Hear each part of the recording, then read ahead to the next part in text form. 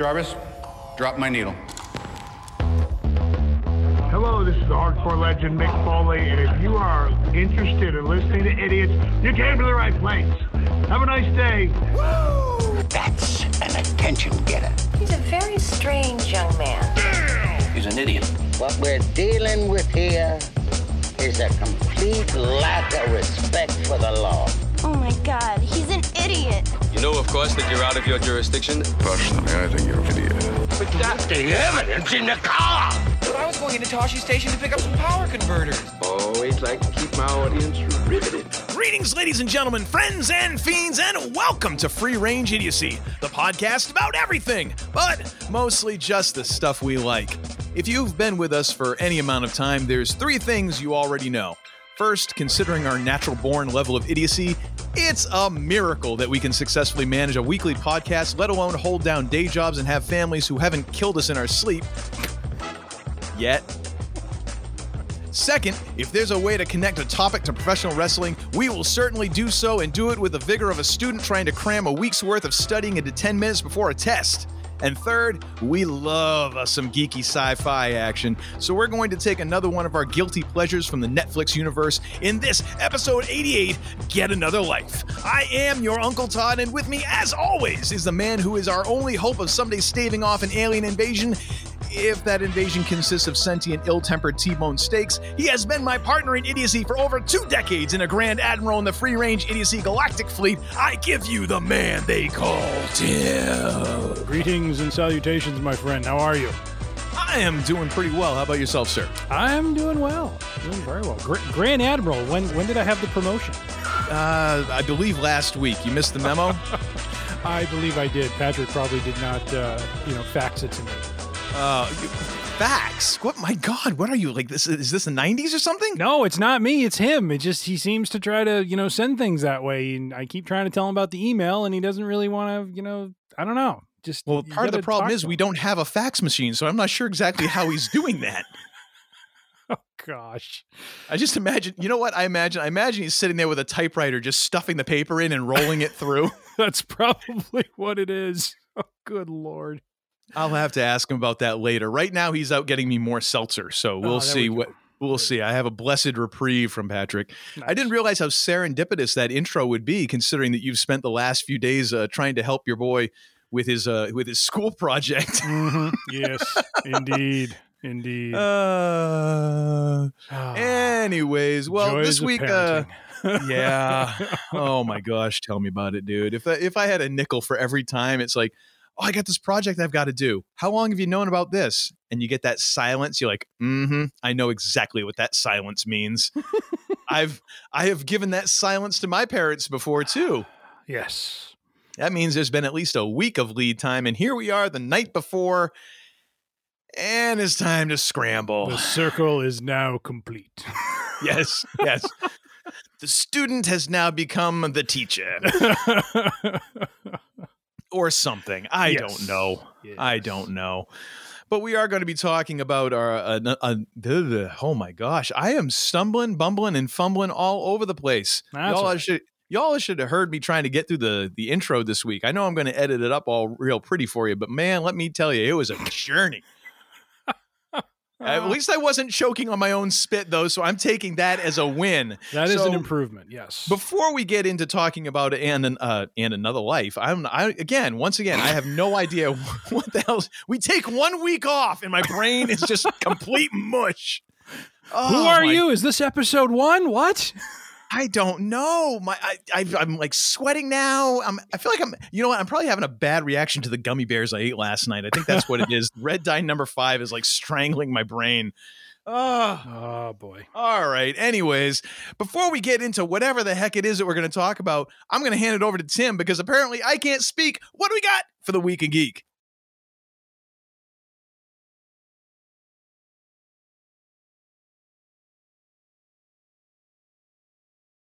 We have a few items here, my friend. First and foremost, probably much to your enjoyment and to my chagrin, We have the wrap-up of our Fantasy Football 2021 campaign. Last time we'll be discussing fantasy football until August, when Uncle Todd will once again join with me and dive into our league to once again contest and understand who the greatest idiot is and who would like to, win the fake championship that is our fantasy league. I love how blisteringly optimistic you are that I would wade back into these piranha-infested waters once again. There's no way. There is no way that you could have come from my loins. There's no way that I will be back in fantasy football.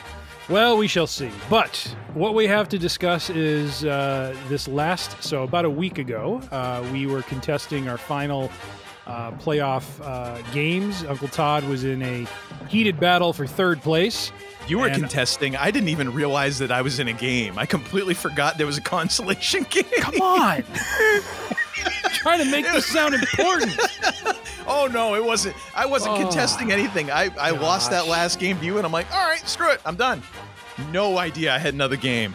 None whatsoever. Yeah. None. Ladies and gentlemen, I get the text from him about mid-Sunday afternoon. There was a game? What happened? Hey, you know what? I am brand loyal, if nothing else. Well, so Uncle Todd was contesting for third place, or at least his team was present in some way, shape, or form. I was contesting. I was contesting in the same way that the Patriots were contesting for a playoff spot back in the early 90s. Technically present, but no chance in hell. Yes. I was contesting for our league championship. And how'd that go for you? Second place team. Not so hot. I had two wide receivers who basically turned out very poor performances, which led to a very less than stellar total point amount. So I was at 184, and my opponent scored 231 points. That is a 47-point loss. So I can lay claim at least to second place, but unfortunately, after a season full of domination and taking people to the cleaners, I was taken to the cleaners myself. Now, I want to point out that the person who ended up winning the league, your good friend Matt, my acquaintance Matt. Yes. To say he's a Giants fan is sort of like saying. Sort of like saying my cat is a fan of naps. Like, it's the understatement of the century. Right. He bleeds Giants blue. Uh-huh. And considering your dominance this year, it immediately brings to mind the 2007 NFL season when the Patriots went, of course, roughshod over the NFL to the tune of 16-0 in the regular season, 18-0 leading up to the Super Bowl. The Giants were 10-6. Mm-hmm. You ran roughshod over the league this year. Matt came into the game 9-5. Mm-hmm. Giants were 10-6 that year. Ended up taking down the starring team. I know. So I don't know how you could let this happen, sir. I tip my cap to him. Well, as I texted you Monday evening. You tip your cap right after you flip him the bird. I tip my cap. I am a sportsman, and I will concede defeat and recognize when the better team wins. After you turn over 3 or 4 chairs in your living room. Well, setting that aside. Yeah, exactly. I did text Uncle Todd Monday evening, basically telling him once again the age-old adage: you can never trust a man with your fantasy team with the last name Chubb. And so, Chubb. I really don't know that that's an age-old adage, but well, I'll roll with it. It's an age-old fantasy adage. Let's just say that. Okay. But yeah, Nick Chubb was my last player to play, and he did not do well. The Browns apparently put on quite a performance on Monday Night Football, as I've been informed of. I did not watch, but yes. So I lost by 47 points, and in a bit of just kind of poetry, if you will, Uncle Todd lost his match 137-183. That is a 46-point loss. So the two of us from the Free Range Idiocy podcast seemingly going out in a blaze of glory. So Except for the fact that one of us was actually trying, and the other one didn't even realize it was a game. I lost by almost as much as you did. You finished the way you started. You finished the way you started the season. You weren't paying attention to your team. Like I said, brand loyal. I love it, though, the fact that I managed to lose by 1 point less than you did. And I didn't even know that I had a game. Now, actually, I haven't even looked at what my score was here. I'm kind of curious. Did Dalvin Cook screw me again? And yes, of course he did. One more time. He was projected for 37 points, and he scored 13. Yes, thank you, Dalvin. I really appreciate it. You know what? It was nice knowing you. It was nice knowing you. Not good. Not good. Well, to that end, we bid our 2021 campaign adieu. It has been thank God. a journey. It has been fun, and as I said at the beginning, Uncle Todd will join us next season. Oh, hell no! It's about as fun as having hemorrhoid surgery without anesthesia from a surgeon with no depth perception. Oh, God. That's about how fun this year has been for me. Yes. Oh, boy. Just so there's another perspective. All right, next one. Yes, sir. This is courtesy of comicbook.com, but also supplied by Uncle Todd in his journeys across the interwebs. Basically, Black Widow. Apparently, numbers coming out that the pirating of that movie may have cost Disney upwards of $600 million. Oh, that's not good. Well, the interesting thing about this, and it's interesting because I read a little bit of the article before I sent it to you, because I quite frankly, I was like, this would be interesting. But just the idea that, you have an absolutely pristine, clean 4K version of this movie that could then be pirated and sent out into the world immediately after it dropped.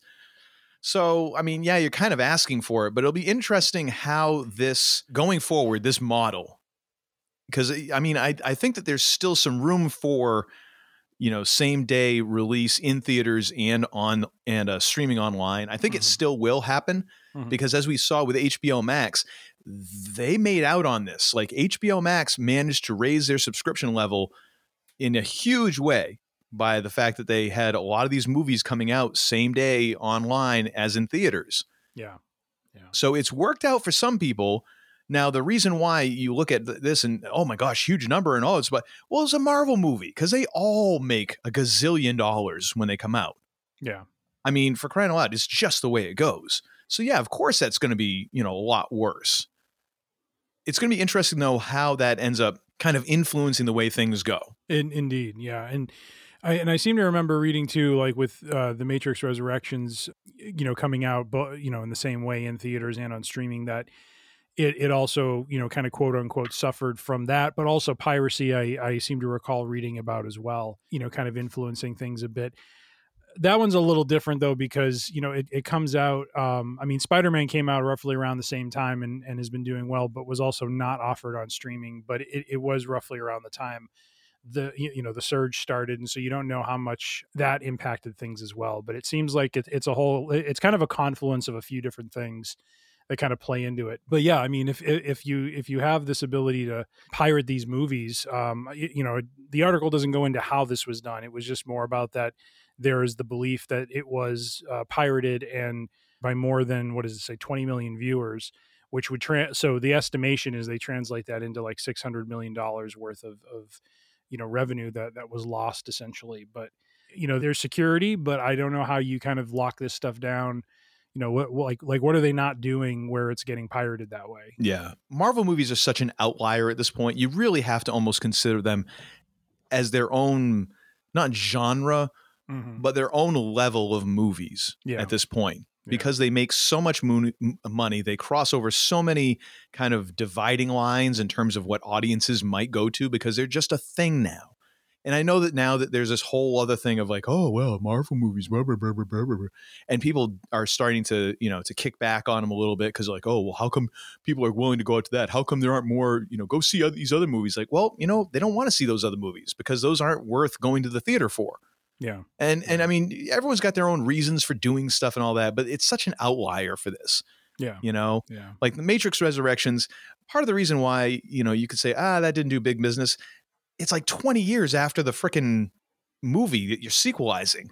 It was not, this movie to me was not going to be a blockbuster, not unless they managed to do knock this out of the park to the nth degree. And even then, I think it's so tough when you're having a sequel come out that far after, not just the original movie, but after like the 2 sequels that followed it.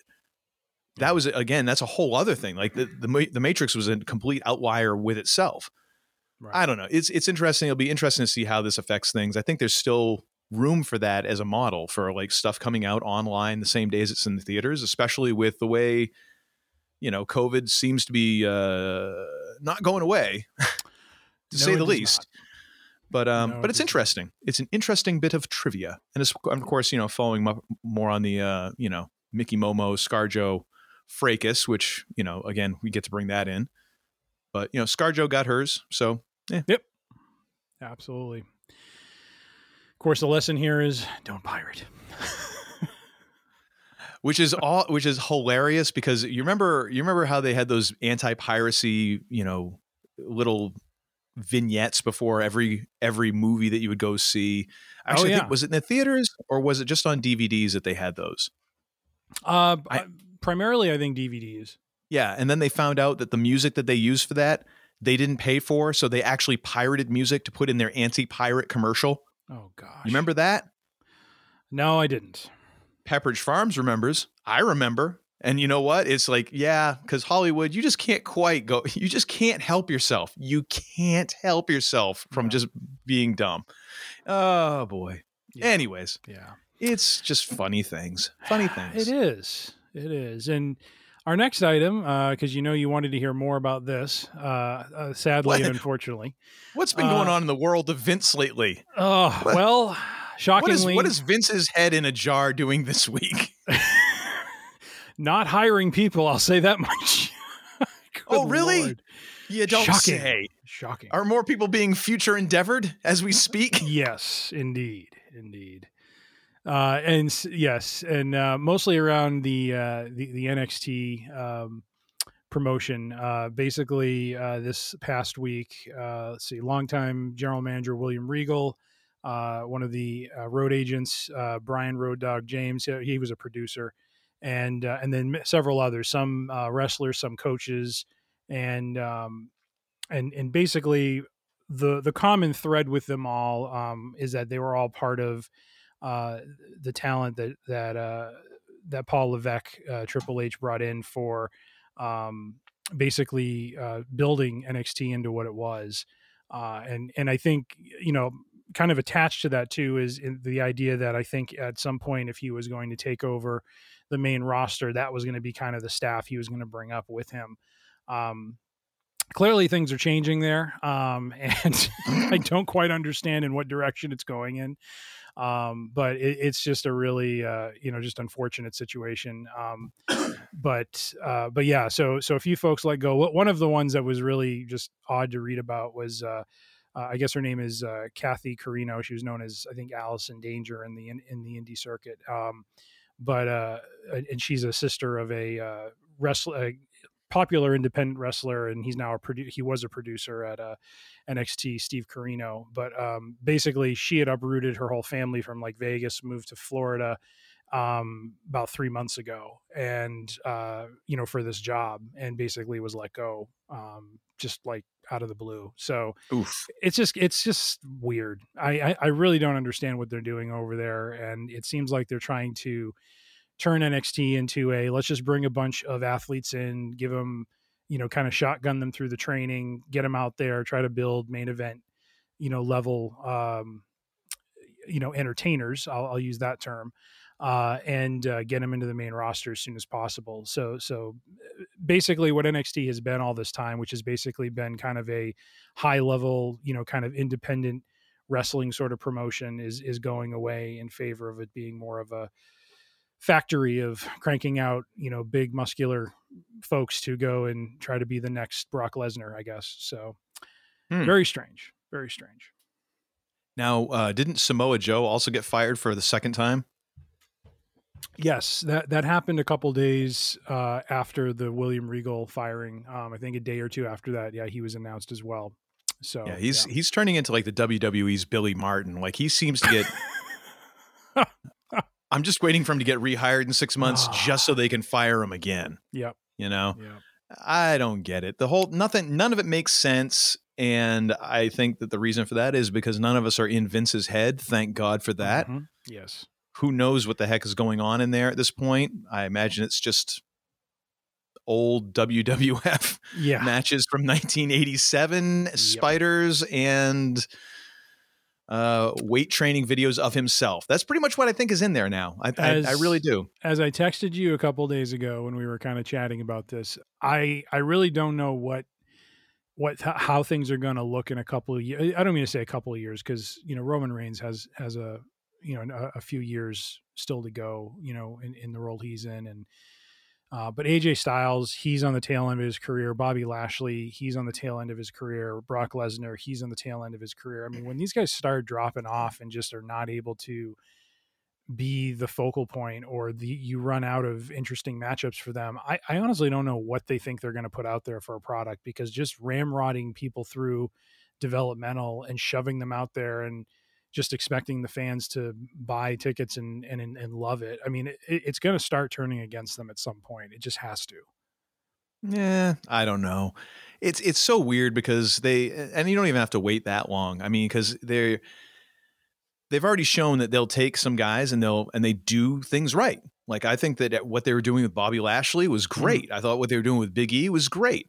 And you know what they did? They job out Big E. Yeah. And they've kind of jobbed out Bobby Lashley in a way because they weren't allowing that character to really progress too much. They're just like, okay, now you're kind of in the scene now, but we're not going to let you continue to carry the belt and kind of evolve a little bit and see how that character develops. None of that. Just, okay, well, you had it and now you don't. Yep. And then they did the same thing with the women. I mean, Bianca Belair got jobbed out to Becky Lynch. Ain't been the same since. Right. After having a great match with oh my Sasha gosh, Banks. why? Yeah, I was like Mercedes. I'm like, no, that's not her character. But so after having a great WrestleMania match with Sasha Banks, and gets jobbed up to Becky Lynch, and now where is she? She's kind of in the scene, but the shine is off of her. And that's what someone here trying to establish, and they don't do that. Right. They just continue, and they did the same to what's a Scottish guy, Drew McIntyre. Mm-hmm. Kind of did the same to him. He carried the belt for how long? And he carried the belt when there was no crowds. Yeah, like and now he carried them through. Yeah, I know. Is he down to like jobber status now? I mean, it's just so bizarre how what they do is because they don't give these, and actually kind of the same with Rhea Ripley. Yeah, she had the belt, and then. Now she doesn't, and now she's kind of doing stuff, but they don't have any way of keeping things somewhat interesting for people in the main event who don't actively have the belt. Right. And that's why I say they just literally... Even the chasers aren't that interesting. So it's like, what are you doing? Right.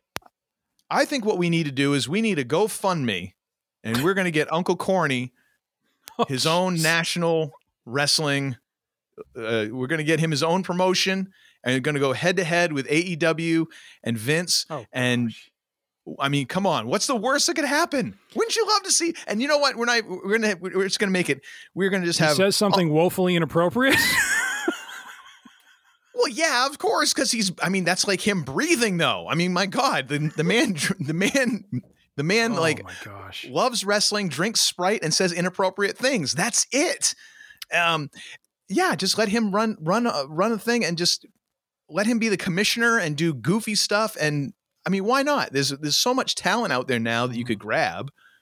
I don't know. Well, anyways, it's bizarre. It is bizarre. One thing I'll say is basically a comparison point. And I don't know if you had watched it, because I think I sent you the YouTube clip a few days ago, but like in AEW, not that they're doing everything right or perfect, but to me, they're building stories. You know what I mean? Like they're actually putting the time into generating interest in matchups between characters and really spending time on that development. And to me, that's what makes matches interesting. You know what I mean? Like, it's not just getting, Brock Lesnar is an amazing human to look at and to see perform and throw people around. But if there's no story behind it, you know what I mean? If there's no like oomph behind it, it's like, what does it mean? And as an example, this for a month and a half now, they've been building this feud with CM Punk and this other character, Maxwell Jacob Friedman. He's kind of like a Miz-like character. And they have just been amazing on the mic. I mean, and it's not just about ripping each other down. It's the way they go about doing it and the story they're telling while they're doing it. They haven't laid a finger on each other yet. And what I'm really interested to see is when they do eventually get to that point where they do fight one another, they will have built up so much tension and there's going to be such a release when those two start going at it. I'm just excited to see what the fans end up doing, because that to me is what made wrestling great. It's not like this thing where you get these, big muscle freaks and throw them out there and, just have them do violent power moves to wow the crowd. And that's it. You know what I mean? You've got to have something behind it. And that's where I feel like WWE has just lost their way 100%. So it's just get back to telling stories and bring some guys in who can do that sort of thing. And I think in the next few years is going to be very telling when they start to lose out on a lot of that talent because they're elsewhere. So. Yeah. And it's the same. There's a lot of people out there who aren't huge AEW fans, which is fine. I mean, sure. I can't say that I've seen much of this stuff except for like clips you sent me on YouTube, because I don't have the Hulu and I don't have the cable, so I'm not watching this stuff live or anything. But from what I've seen, it's good, and even for all of its faults, even for all of the things that people have pointed out, it's a lot like being chased by a bear. You don't have to be faster than the bear. You just got to be faster than the person next to you. You don't have to be as good as WWE. You just have to be less crappy than they are. Yes. You don't have to be perfect. You just have to be not as bad as them. Right. And quite honestly, right now, that's not a very high bar. Yeah. Because I mean, we've gone from like, I've actually was fairly interested for a little bit. And then just after a while, I'm like, I got better things to do with my time than this. Yeah. Oh my gosh. I could literally go watch like the bottom 500 movies on IMDb and probably feel better about it than watching more pay-per-views. Oh, excuse me. Premium live events from WWE. I could go and watch Showgirls every night and probably have a better artistic. Well, actually, I don't know. I think that's a stretch, my friend. Depends on the match. Depends on the match. I'm just going to say that. Anywho. Well, right, we've 2 out of 3 segments so far have been stuff that nobody gives a crap about except for us. So let's see if we can bring some more folks in with this next one. This one will be quick because we talked about it. I think it was last episode we were discussing this, but I think our discussion basically caused a reverberation through the force. Because a couple days ago, an article came out about the new Battlestar Galactica series. What? Yeah, and guess what? We have a cast. We have a cast. No, there's no cast. We have a script. No. We have like a series Bible. We have an overview of what the whole thing is going to be. No, it's all very secretive, apparently. Which means they got nothing. Well, ladies and gentlemen, let me translate that. Oh, we can't tell you yet. In other words, you got or as I've told you before, 0 times 0 is still 0. Mm-hmm. Because this article was basically, so I guess Simon Kinberg is writing and producing a project that is going to be a Battlestar Galactica movie. This article is basically saying that the movie will be within the same universe as the TV show. And basically what he says about the show is, Sam, in the show, I can't say too much about it other than there's synergy between the two enterprises and constant communication between us. To which I say 0 times 0 equals 0. You know what that communication is? Oh. Hey, Sam, can you believe they're just writing us checks to do this? I'll go talk to Comic Book or Collider, I think is who did the interview. But yeah, Collider did the interview, and I'll go talk to them and drop a little something there. Now, the thing is, what we need to do is we actually do need to have an episode about this, because I feel like there is some merit here. I think that what we would come up with within the span of about an hour and a half is far more interesting than what will actually come about, if it ever comes about. And I'm still on record as saying, I don't think this is ever going to happen. I think this is going to be one of those development quagmires, and we are never going to see this, which I'm fine with. I am absolutely fine with it. I'll go back and watch my BSG DVDs, and I will be a happy camper. But I think that there are some interesting things to talk about here. I think the idea of it being cyclical, like, oh, well, maybe this is the next evolution. We see things, this is how it happened before, and it'll happen again. And that's okay. I can roll with some of that. I don't know exactly how all of a sudden now we're saying, oh, we're going to reboot the series. Oh, and there's going to be a movie. Oh, and you got nothing. And you're going to do a movie now? Yep. And it's going to tie into this? Like, yep. How about you learn to tie your shoes first before you go out and try and run the Boston Marathon? How about that? Better yet, how about you go and buy some shoes? Better yet, how about you actually get yourself up off the couch and go to the store to buy some shoes? I agree. Because that's where we're at right now. Zero basically, the BSG times zero equals zero. Yes. And you know what? I'm good with it. I'm good with it. Love it. Love it every time we get these non-news stories, because it means that they're that much closer to not doing it. Indeed. And before we go, we talked about starting a different kind of a contest. Now that fantasy football is on its way out, we are going to, as Uncle Todd coined the phrase, have our Red 5 Star Wars trivia first week of it. Now you've decided that we're having this contest. I did not agree. This is all like fantasy football all over again. I've been dragged into something against my. I said we were going to. I have been press ganged into this, ladies and gentlemen. We're going to do a new segment where we do like 5 questions, and we'll do them over the course of several episodes, and see, after a couple months, who's the Star Wars connoisseur between the two of us. Yeah, this is exactly like when my wife says, "Oh, well, we've decided that we're going." What? You got a mouse in your pocket or something? We didn't decide anything. And you know what we do? Whatever, quote unquote, we decided. Exactly. Because that's the only thing that's keeping me alive right now, folks. So with that said, are you ready, sir? Oh, why not? Yeah. All right. Let me see. I'm going to keep track of correct answers and incorrect answers. All right. Boy. First question. And I did try to keep these, somewhat within the realm of what we know. All right. Because our first trial question last episode involved nostril counts, and Uncle Todd did not fare well. So, first question. What did Obi-Wan give to Anakin Skywalker on Anakin's 13th birthday? A new lightsaber. B, a river stone. C, a crystal. Or D, a seashell.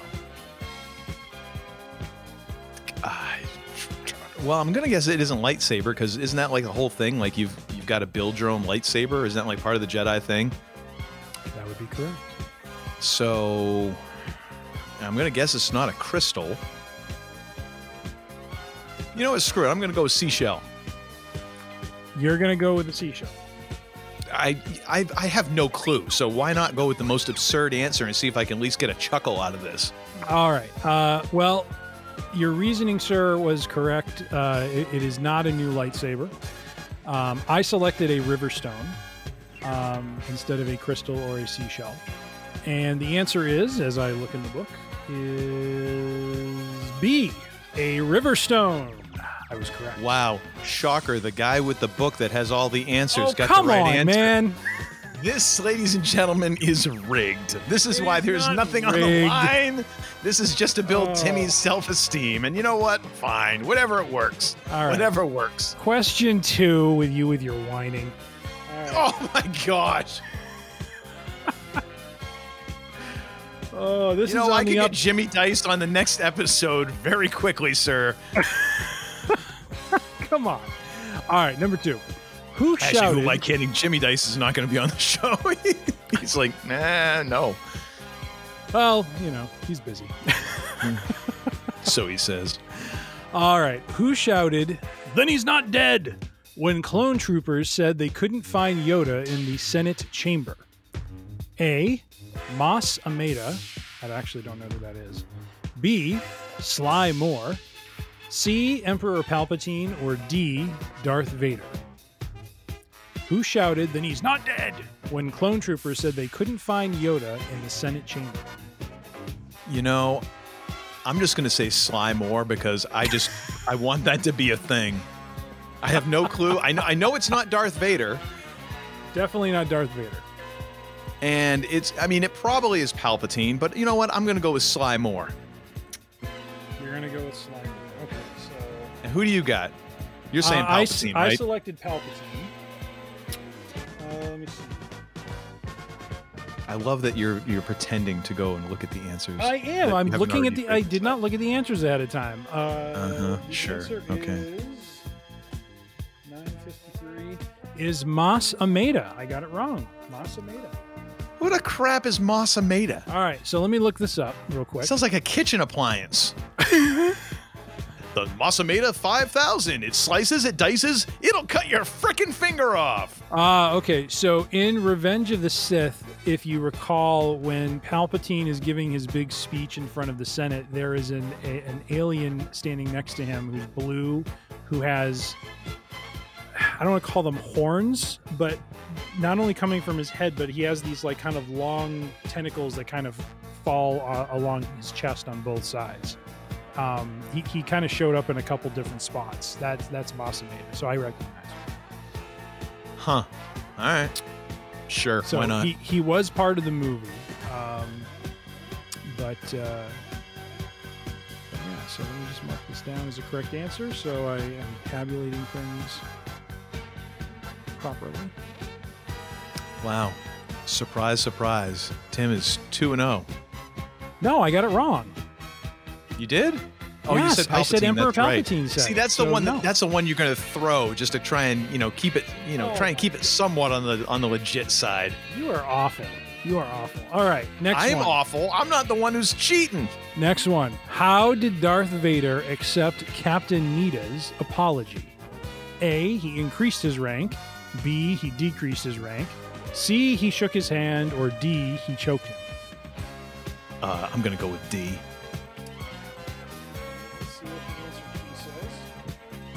What'd you say? Whatever's the right answer. Oh, I said D as well. Yeah. Was it 16? So that would be D. He choked him. So we are both correct. Well, at least I get out of this without having a goose egg in the win column. So. He said apology accepted after he fell over from choking. So I think that was Empire Strikes Back. All right, next question. Against which organization on Corellia did Darth Vader enlist Grand Admiral Thrawn's aid? So this one is a little outside of the movies, but we'll see if you get it. A, Black Moon. B, Black Sun. C, Black Hole. Or D, Black Star. Against which organization on Corellia did Darth Vader enlist Grand Admiral Thrawn's aid?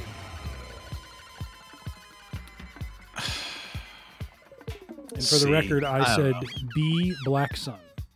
I'm going to go with C. Whatever that one was. I'm just going with C.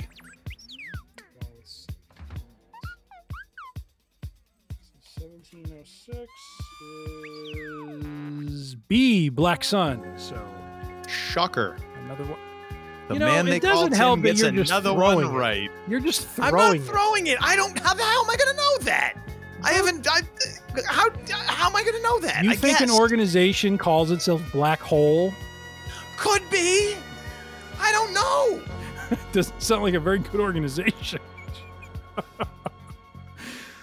Oh, all right. 2-1. Throwing it for crying out loud. See, look, this is taking the place of fantasy football because we have Uncle Todd in full curmudgeon mode now. All right. Last question for this episode. Who did Jabba the Hutt? Who did Jabba the Hutt order into the Sarlacc pit first? A. Han Solo, B. Chewbacca, C. Luke Skywalker, or D. Lando Calrissian? For the Han record, Solo. I said C. Luke Skywalker. Well, oh, actually, hang on a second. Yeah, no, it's Luke. Yeah, because Luke was, because Han was the one who ended up jobbing out Boba Fett. He was still in the skiff. All right, yeah, so it was Luke. So you're going to go with Luke? Yeah. You are correct, sir. You and I both got that one right. So All what? right. You're like 4-1, and I was like 2-3. Was that it? So I got 3 correct this round, and you got 2 correct. Shocker. Will you stop? Very bitter. All right, and with that pummeling is the Week in Geek. You know, just like Darth Vader, you're a very sore winner. You know that? Very, very sore winner. All right. Well, thank you for extending out the Week in Geek to approximately 3 hours. Really appreciate that. Apparently didn't bother to read what the name of the show was. But anyways, so now we're going to get into the show on Netflix called Another Life. And we've referenced this one a few times, and I believe it was at least once, and another thing. It is a sci-fi show. Got 2 seasons of it so far on the Netflix, and it stars the one and only friend of the show, Miss Katie Sackhoff, friend of the show. Yeah, I just love saying that. That's going to come back and bite me at some point when we get a cease and desist letter. Although actually we probably won't, because Patrick will like lose that letter, and I'll end up getting sued because of it. He'll try faxing it to you and think he actually, communicated. Yeah, you're all welcome, by the way. You're all welcome. So do we have a summary for this? Let me... No, I did not write a summary, but I can verbally go through one real quick if you want. Well, let me... should we pull up the Wikipedia one here? I do have it. Oh, boy, that's just a list of that. Yeah, go right ahead and read that for me then. The synopsis, okay. Well, actually, synopsis, yeah. So, so Another Life starts off. Imagine, if you will, an unidentified... Is it like Golden Girls? Picture it. Sicily, 1963.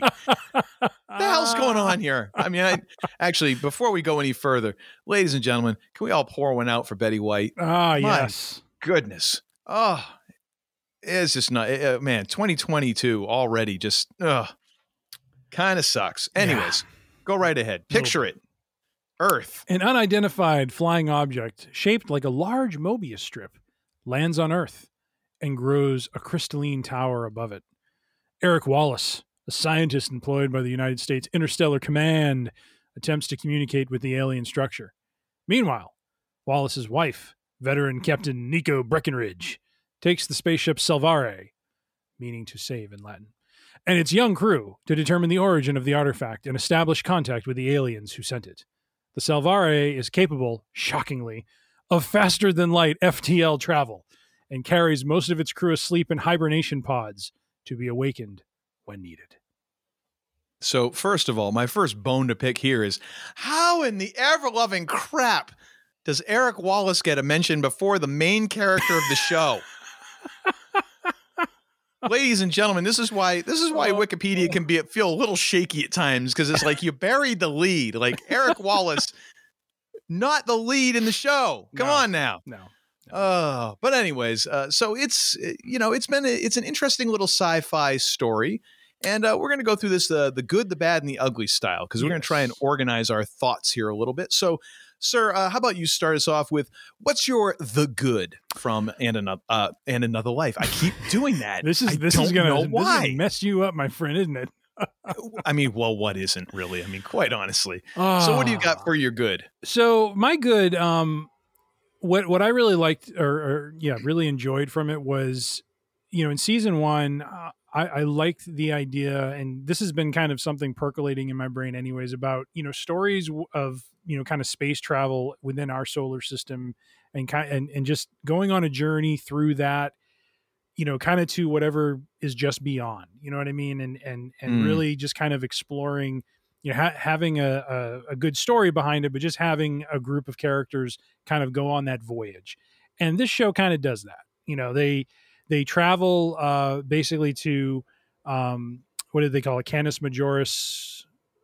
Is that? Oh my gosh, I got to look it up. Sorry. Yeah, I'm pretty sure that's it. I think it's called Canis Majoris, which I think is an actual constellation. I think, or sure entity.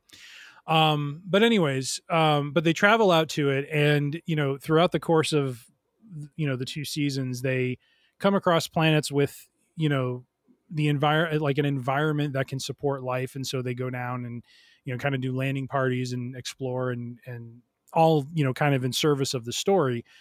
But I just like the fact that they kind of took the time to do that.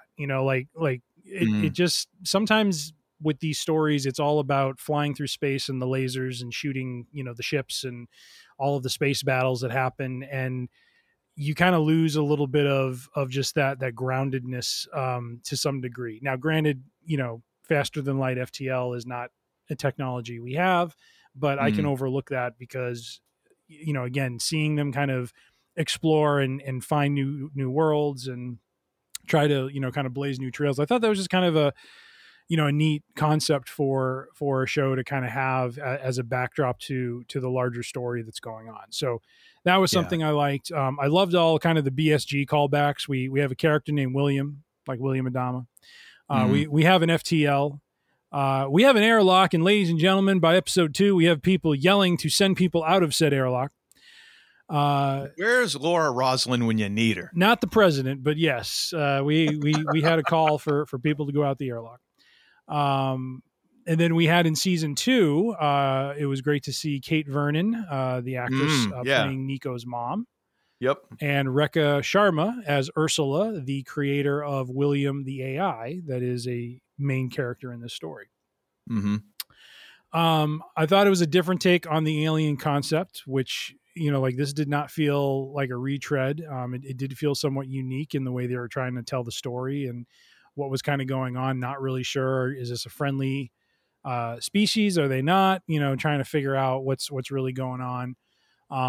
Made it interesting. I thought the villains they had were very heelish, to use a wrestling term. So the characters of Sasha Harrison and Seth Gage as Akaya controlled humans were villainous heels, if you will, of the highest order that you just wanted to see punched in the face. So yeah, very, very subversive in a way, which was interesting and kind of an interesting way to go. Yeah. Do you want me to keep going or take a breather and let you go? Well, I mean, are you done? That's all those. I have a couple more. Okay, well, go right ahead, sir. You keep on rolling. I thought it was really funny. The sequence, there's an episode in season 1 where they visit a planet and Nico and the character Cass are kind of on their own and they try, I think, some of the fruit and they end up getting high as kites and just the whole interplay between them was really funny. I thought I thought it was just kind of an interesting scene that they put on there and just basically both just kind of letting loose all the history that each other had and that kind of lends itself to later episodes. Killing of the crew members due to unplanned events, I thought that was good because that's a realistic part of space travel. I think not that I wish death upon anyone, but when you do that journey, it's not known what you're all going to face, and I think bringing that reality into it made it feel a little more grounded, even though, like I said, it does exist in a much fictitious sort of space beyond what we currently have today. So I thought that was a nice touch. I liked how in season 2 they discovered how to create and use wormholes as travel. I mean, that's something, maybe while it was used or not kind of called out as wormholes and maybe other science fiction shows, I thought it was an interesting development that they kind of learn how to use that as a form of travel. So that at the end of season 2, that seems to be the way they start to do travel, kind of moving forward. And my last point, I got to actually tip my cap to the Dakuma, the alien who basically just sort of mutates other people that kind of claims and captures, and man, they were nasty, just downright nasty. The episode was just a rat in a cage from season 2, and it was a very dark episode, and it was a very unique and interesting kind of villainous character. I was kind of hoping it would be around for a few more episodes than it was, but it was just a interesting take, and it just kind of kept you on, just kind of kept you on the edge of your seat, just, at least for that episode with what was going on with that character. So that's a long-winded good list, but that's what I liked. Right on. So I'm going to say right up front, you have actually gone through this series a little bit more recently than I have. So I watched season 1 back when it first came out, and then, not right when it came out, but not too long after it came out. And then I watched season 2 not too long after it came out. So it's been a little while, whereas I think you've watched this just in the past month or so. Yeah. So you have a bit more fine points in terms of stuff. I'm going to be a little more general. Mm-hmm. I've first and foremost, Katie Sackhoff's performance, I think, is great. Absolutely carries the show. I think that, she does a great job of basically being the person. She's like, that's the name, and that is the character that everything orbits around. And she, I think, does a great job of managing to make her character believable as in that universe. And also there's some vulnerability there. She makes mistakes. Mm-hmm. She's heroic when she needs to be, but then there's also there's a lot of different, there's some depth to that character. And I think part of that comes from just her performance through that. So I was a fan of that. Of course, keep in mind, I'm also in the middle of my Longmire rewatch. And after that, I'm going to rewatch BSG. So maybe I'm just on like Katie Sackhoff OD at this point, that I'm just, anything that she's in, like she could show up in a Twizzlers commercial and I'd probably be like, oh, it's fantastic. I don't know. I don't know what it is. Yeah. I also thought Samuel Anderson's performance as William was really good. Especially in the, by the way, in the second, we probably should have said spoilers, but you know what, if people can't figure that out, then, whatever. We're talking about the show, folks. Yeah. So, I liked his performance throughout and thought, some interesting kind of ways that character developed and had wrinkles to it, and the way that the character was used. I also enjoyed Elizabeth Faith Ludlow as Cass. I thought she was a good secondary, second banana sort of like pillar of the show, and was also, that character felt like it had a little, I don't know, had a little depth. So that was another character that was good for Nico to kind of play off of. I also enjoyed the appearances from the BSG alumni. It was very weird having a couple of Cylons show up. And by the way, Starbuck's mom is a Cylon. All right, sure. Why not? She was really good though. It's always good to see Rekha Sharma in these, in stuff like this. It's kind of funny though, how I've started connecting dots through different shows, because I need to catch up on Star Trek Discovery, which had its new season come out, and I still have not, I haven't had to dive into that yet, but Rekha Sharma was on that show for quite a few episodes. And then I just realized during the middle of my Longmire rewatch that, oh gosh, what's her character's name? I can't remember. Shoot. Is it, no, I can't remember the character's name, and I'm too lazy to look it up right now. On Star Trek Discovery. Okay. So curly red hair, wicked I smat. haven't watched it, so I don't know. Yeah, I know. So I'm just trying to but she is also on Longmire. I didn't realize that. I'm like, whoa, wait a minute. So now all my little sci-fi connections are all coming together by way of Wyoming. It's very weird, but you know what? It works. So those were great. I enjoyed the fact that there's a lot of twists and turns with the show. I did appreciate the fact that there was, it's not highbrow sci-fi. Mm-hmm.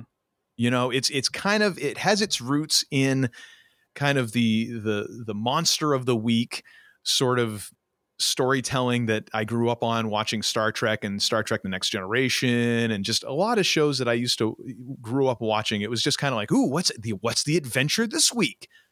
And sometimes you just want that. Like sometimes, you just want like the cruddy pizza that you used to have as a kid or whatever. You just kind of want that. And I enjoyed the fact that it was kind of that thrill a minute, sort of like, hey, and then there's this thing that happens and hey, it's resolved now and we move on. And I enjoyed that sort of thing, that it wasn't trying to be so high level all the time. I enjoyed that aspect of it. That also has some drawbacks. Don't get me wrong. Yeah. There's definitely drawbacks to that.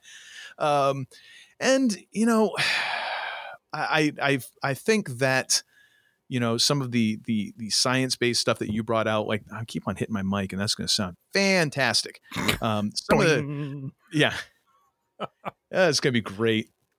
Good thing I'm not editing these anymore. Anyways,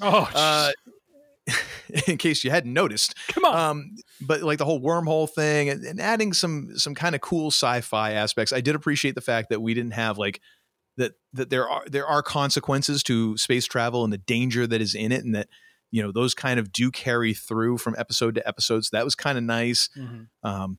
But yeah, I just overall those are kind of the things I thought really were the good for me. Nice. Now, what have you got for the bad? Oh boy, you're not even going to wait for the ugly. You're just going to dump it all here. You can't wait. Yeah. Ladies and gentlemen, welcome to Catharsis. Indeed. Well, all right, I guess I'll start with my first point. The insufferability of most of the characters. Yes. I really struggled with liking the crew. Yeah. It was really, I don't know if it was just during season 1, they were still trying to find their rhythm or find the various beats of the different characters, but it was really hard to root for this group because they just seemed like not enough time had been spent with the character of Ian Yerxa, who, for those who haven't seen the show, is essentially the captain of the Silvare, and Nico Breckenridge, which is Katie Sackhoff's character, is kind of thrust into that role for this specific mission. So there's tension immediately when they go on this voyage in terms of leadership, in terms of the crew following, their, what is typically their captain versus this other person who was kind of thrust into the role. Mm-hmm. But there wasn't like enough time spent with it. So all of the angst that they have toward Katie Sackhoff's character, you're just looking and I'm like, you morons, like what? It's like, you don't like her simply because she's the captain. I mean, what are you for? I mean, it's just like, come on. It's like, you guys are out in the edge of space. There are more important things to be thinking about in the moment, Well, and the funny thing is that some of that stuff, it felt like there was a lot of like big things that would happen, and then the crew got over them really quick. Yeah.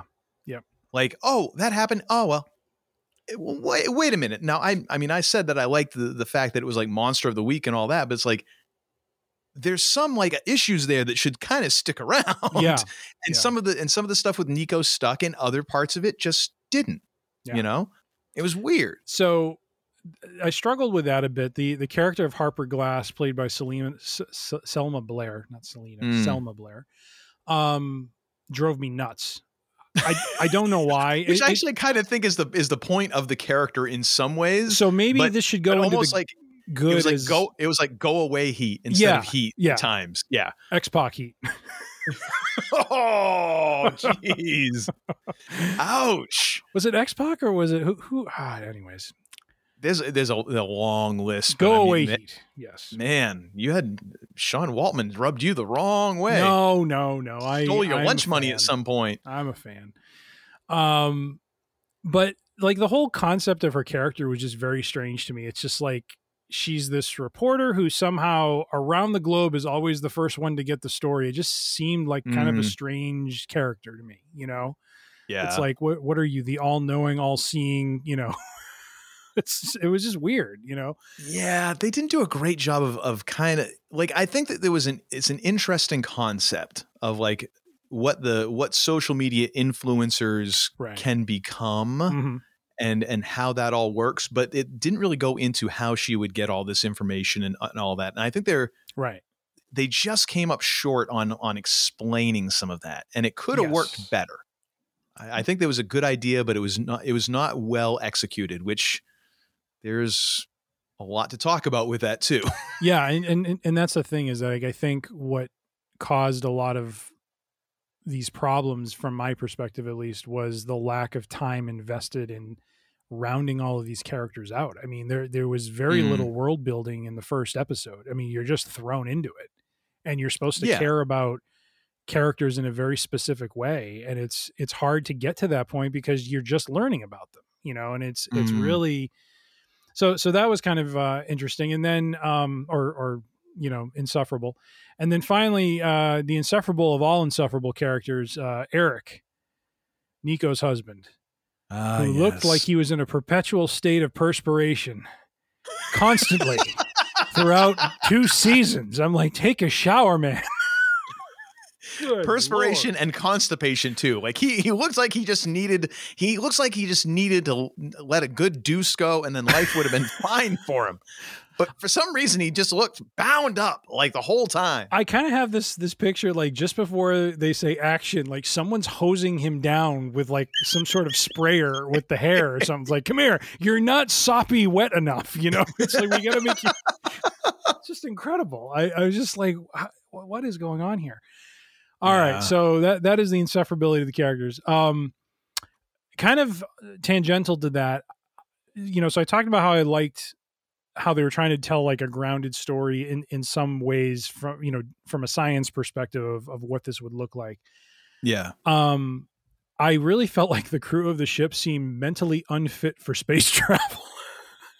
I'm sorry to say this, but I'm like, as the story progresses, they're just like not able to handle what I feel are probably some very basic problems, and really not, you know, the sort of, you know, high stress and high pressure type stuff that I would imagine space travel would introduce.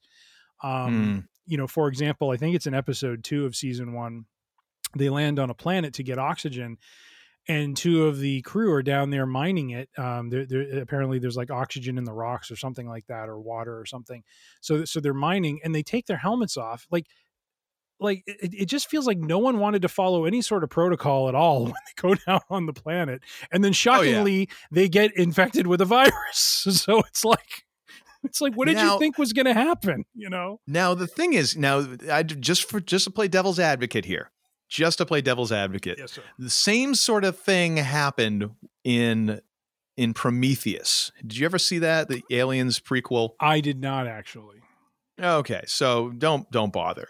But that's Ridley Scott. Yeah. And I mean, let me repeat that. That's Ridley effing Scott. Like Alien, Gladiator, The Martian, like this is a proper filmmaker, a dude who has a good resume. Yeah. You know, a great resume, if you will.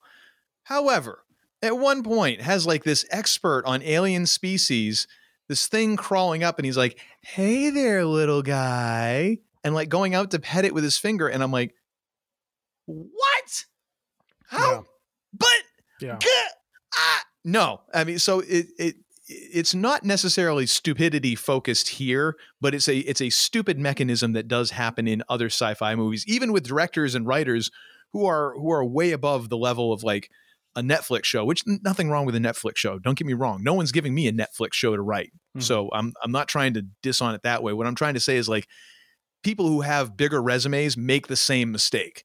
So it's not exclusive to this. But yeah, no, I totally get that. That was so ridiculous. Like just, oh my, yeah, we're gonna lower the character's IQ 50 points here for story purposes because we need them to do this because we need this to happen. So let's just make them really dumb for a couple minutes. Right. Yeah, that was great. Right. And it wasn't just like one time. It just, there were other things that happened. I mean, like the character of Bernie, who, you know, was wandering around on the first planet. Oh my goodness, that guy right there. Yeah, and then they land on another really sweaty character. Like you notice that, like he looks like he ought to be. The whole reason he was on the Salvari is probably because Nico's like, you remind me of my husband.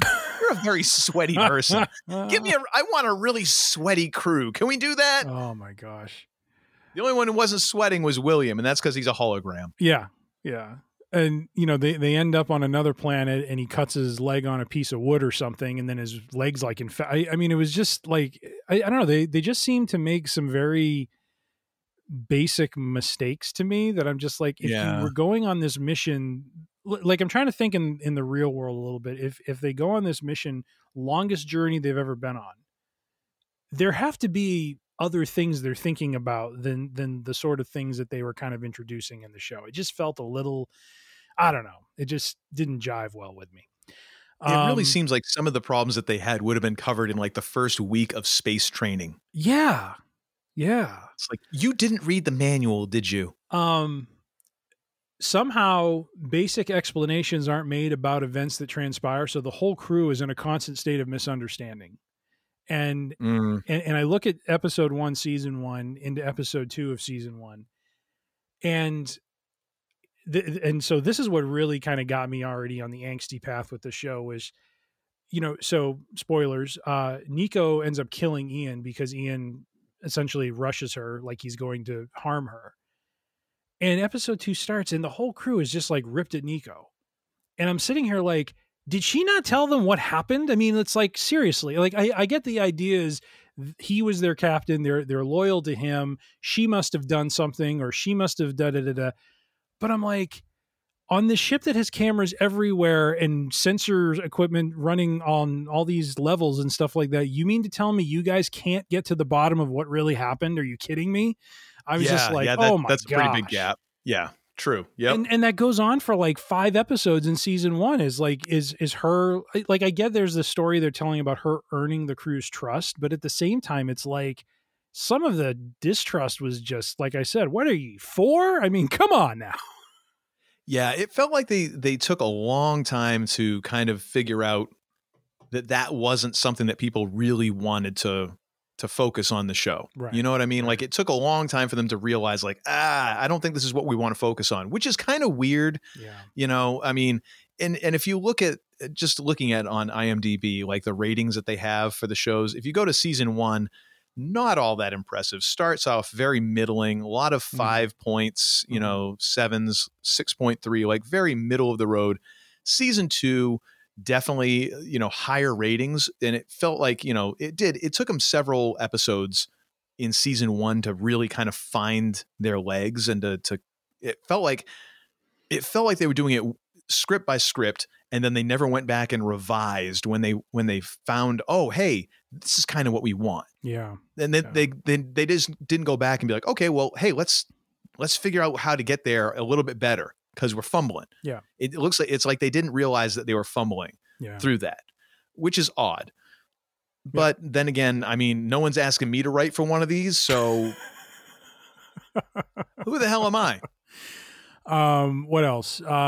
Some of the crew deaths didn't really hit me very like in an emotional way. Like I think back to and I know it's probably unfair to make this comparison, but in a way I do think it is fair because I go back to when we talked about BSG and I think it's in season 4. When Dee takes her life. Yeah. And that is a very specific moment in that series. So like I said, it is a little unfair, but at the same time, that only works because of all of the prior storytelling that led to building her character to that moment to which when that happens, you're like sick to your stomach after the episode. Yeah. Now here I will throw this out because I know what you're saying. And I agree with what you're saying. I think that you might be using a not as great example. Okay, that's fair. Because Dee was, if not like a main character, she was a peripheral character at the beginning and worked her way into becoming more of a main character throughout the series. Right. But a better example might have been, the first one that comes to mind is Prasna from the miniseries. Mm-hmm. So he was the dude who was one of the deckhands who was holding the plaque behind his back when Adama came up to him, and he was one of those guys. And then when they had to vent the sections in order to shut down the fire, and Ty tells him to do it, and then they have his burnt up body there that Callie's holding on to and all that, and he's one of the. But you felt that. Mm-hmm. Mm-hmm. Partly because you'd seen him and the way that the whole thing was set up. It's the presentation. And yes, it was totally about the other characters and that death meant something, even though you didn't know who that character was. You didn't know anything about him, but because of the characters around them and how it was perceived and how it was carried out, it meant something. Right. They didn't really do that here. They didn't do a good job of having those character deaths mean something because of the situation or the way that it informed you about other characters. Like, you learned a lot about Ty and about Chief because of what happened to this other character. Right. And I don't really feel like you got that in this show. And No. and you don't need to have a main character get knocked off in order for that to happen. I mean, I agree. Like in season 1, I thought the death of Michelle was well done when she, had to go and deal with the exotic matter and essentially save them, but ended up in a puddle, because she was essentially melted down by that matter. I thought that character, her death was well done, but Beauchamp, I think in season 2, he gets taken out just out of the blue, and then I think what are the other two? I don't know. There was so many, and that I'll just chime in here. That is one of my the bads is basically in season 1, especially. Yeah, it spent a lot of time in the and I'll call this the Sopranos effect. Who's going to die this episode? Yeah, sort of stone. And that was just, they were just like killing off characters left, right, and center, like every episode. And after a while, you become desensitized to it because you're like, okay, yeah. And it's not like you can't have a character just get killed out of nowhere because, like you said, it's space. Yeah. And stuff's going to happen. Yeah. Yeah. But you can't do it all the time and have these characters' deaths mean anything if you just keep running through it, because it really didn't inform the way that those deaths were carried out. It didn't inform us about the other characters much because those other characters seem to get over it pretty damn quick, even though, like, hey, I know this guy. Oh, he's dead. Oh, well, what's for dinner? Right. We got any snacks? Yeah. I mean, yeah, I totally get what you're saying with that. I'm almost done with my list. The constant bickering of the crew. We've talked about that. I know you listed William and Nico's relationship as something I think under the good. I just really struggled with the relationship because it like I understand there was this advanced AI. It was developing, human emotions, that sort of thing. And I just felt like they couldn't decide where they wanted the story to go. You know what I mean? Like it just, they were starting down a romantic path and then they steered away from it. And then in season 2, they do this ridiculous thing with this Gabriel AI out of nowhere. Where it's that was weird. They just all of a sudden introduce it, and then it's like, oh, I'm taking over. I'm going to be the obnoxious AI that's going to do everything to, throw you guys off your game. And I'm just sitting here like, it's almost like literally a writer came into the room and said, we're going to bring this guy in. And everyone's like, yay. And then they did it. And it was just like, it just felt very forced and weird. So, their relationship was kind of strange. And I had a hard time locking into it. I like the characters independently. I thought, the character of William was very well done, and was in a lot of ways just kind of a constant through the 2 seasons. Like he had his own kind of journey, but it felt less jerky and chaotic as compared to the other characters and the crew. I wasn't really sure what was going on with Yara. William created him as a way of kind of working through his feelings with Nico. And then she becomes essentially like the Data of the show, where she's able to do all of this stuff because she somehow has like partial Akaya technology in her. And I'm like, how on earth did this even happen? It was just like, it just happened. And you're like, okay, sure. Why not? We have an FTL and we have, Starbuck flying. So why not? So, her character was, I thought, well acted. I thought they explored some interesting things with her character, especially when, a couple of the crew were basically kind of torturing her for information. I thought, that was exploring a very interesting kind of path in terms of what those characters were doing and, looking at her emotional reaction to it and everything. But just overall, she just felt like kind of a, like what's the phrase? Do ex machina sort of thing. Like whenever they had a jam that they couldn't get out of, oh, Yara can do it, and Data was the same way in Next Generation, right? I mean, he was always the missing link to kind of help get them out of a jam that would have otherwise killed them. So, either that or function is like exposition on legs. Yeah. Like, here, let me explain a few things to you here. Yeah. So though that kind of summarizes the bad is just a lot of very bumpy journey with the crew. and with the characters. And I think some of it is because the table wasn't properly set in the beginning, and time wasn't invested in getting me to care about these characters in the way that I think the writers wanted us to, because all the other stuff that played out, I think would have meant more if we had just had time to kind of get to know them, if that makes sense. True. Yeah. No, I agree. I definitely agree. And I'll kind of bounce off of that because along with the, who's going to die this episode, some of it is like the crew's just too damn big. The fact that you can wake people up, like there's apparently like 5,000 people in cold storage and they just wake them up one at a time for giggles, When they brought out the colonization team, I'm like, really? Where have they been?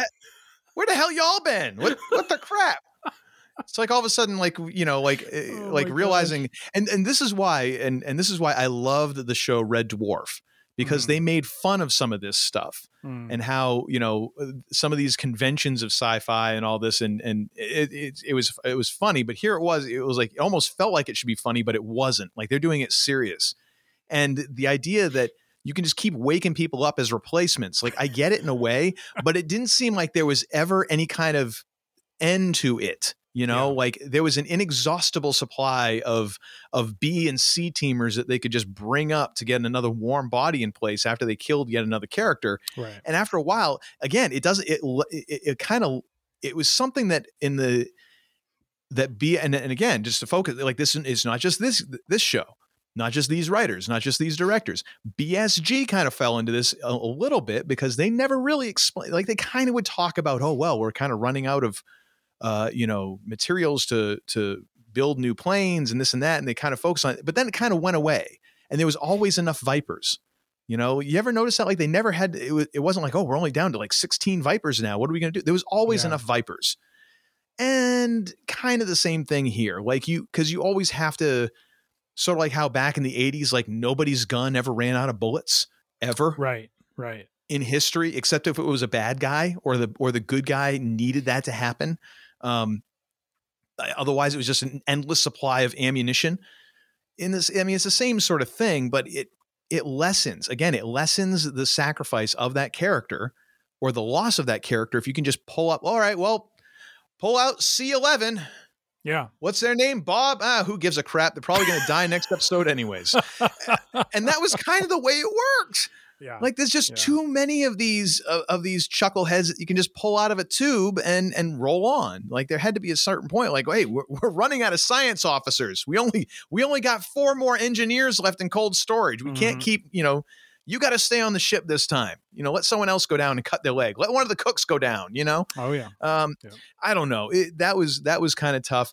The special effects could be kind of janky and low rent. I mean. But for Netflix, you're kind of going to get some of this. Like I'm starting to notice there is sort of and I've seen it mentioned before by a couple folks on different forums as like a Netflix look where just the way it looks, it can kind of look a little cheaper for some reason. And I don't know if it's maybe just the way it's shot, the way that, the resolution that they're getting. So they're doing it digitally a certain way for streaming. I don't know what it is, but there is a certain amount of like, kind of looks a little on the cheap side. And I felt like some of those, sometimes they managed to do it really well, but there was times when it really came to the forefront and I was like, that looks dodgy. Oof. But then again, not to say it happens with everyone, because the last episode of Book of Boba Fett, episode 2 that just came out this past week, there was times when I'm watching that. I'm like, okay, I can totally tell this was in the volume. Yeah. Which I didn't notice before on The Mandalorian. And maybe that was because I didn't even know the volume existed until after the show was done. You saw the first season of The Gallery and I'm like, oh my gosh, this thing exists. This is a thing. Yeah. Yeah. But then there was a couple times where I'm like, okay, this is obviously in the volume. Like I can tell. I don't know if that's an awareness thing or whatever, but same sort of thing. So it's not exclusively here, but it does still count. And to go with you, like, yeah, there's a lot of middling performances from the cast and the supporting cast. There's a lot of characters who were just not likable, even though they're supposed to be likable. Yeah. A lot of these cats had go away heat. A lot of them. A lot of them. Like when you had a character who you're just like ambivalent about. Yeah. when you're just sort of like, meh, I don't feel bad or good about them. That's actually a plus. Like that. Right. That's the bar, that most of them were trying to get over, where you just didn't like outright hate them. Like, I'm supposed to be rooting for you not to die. I could care less. Yeah. Like, could we just push that person out the airlock? I'm tired of watching them, and that's not good for your heroes. I don't know if anybody knows that, but you don't want people to feel that way about your heroes in the show. And I think that had a lot to do with something I'll get into in The Ugly. But yeah, a lot of middling performances, and also kind of the anti-BSG, like where BSG managed to get a lot of day players who turned out to be really good. Like, I think better than what they had imagined. And then they worked into like, okay, let's start giving this person more. Like, let's start giving this person more. Like they're pretty good. And we've kind of figured out how to work with this actor's strengths. Let's develop that character some more. And that's what made that show have so much richness, is so many of those like one-off characters, like the day players, the people who were just picked up in Vancouver when they were up there shooting. Cause like, hey, we don't have to get you a passport. You're already here. Boom, you're hired. Oh, wow, you're pretty good. Let's figure out some more stuff for them to do. Yeah. I don't think that they found a lot of those actors in this show. Mm-hmm. And if they did, they didn't do a very good job of developing those characters. Oh yeah. 100%. Yeah. Yeah. Which brings us now to The Ugly.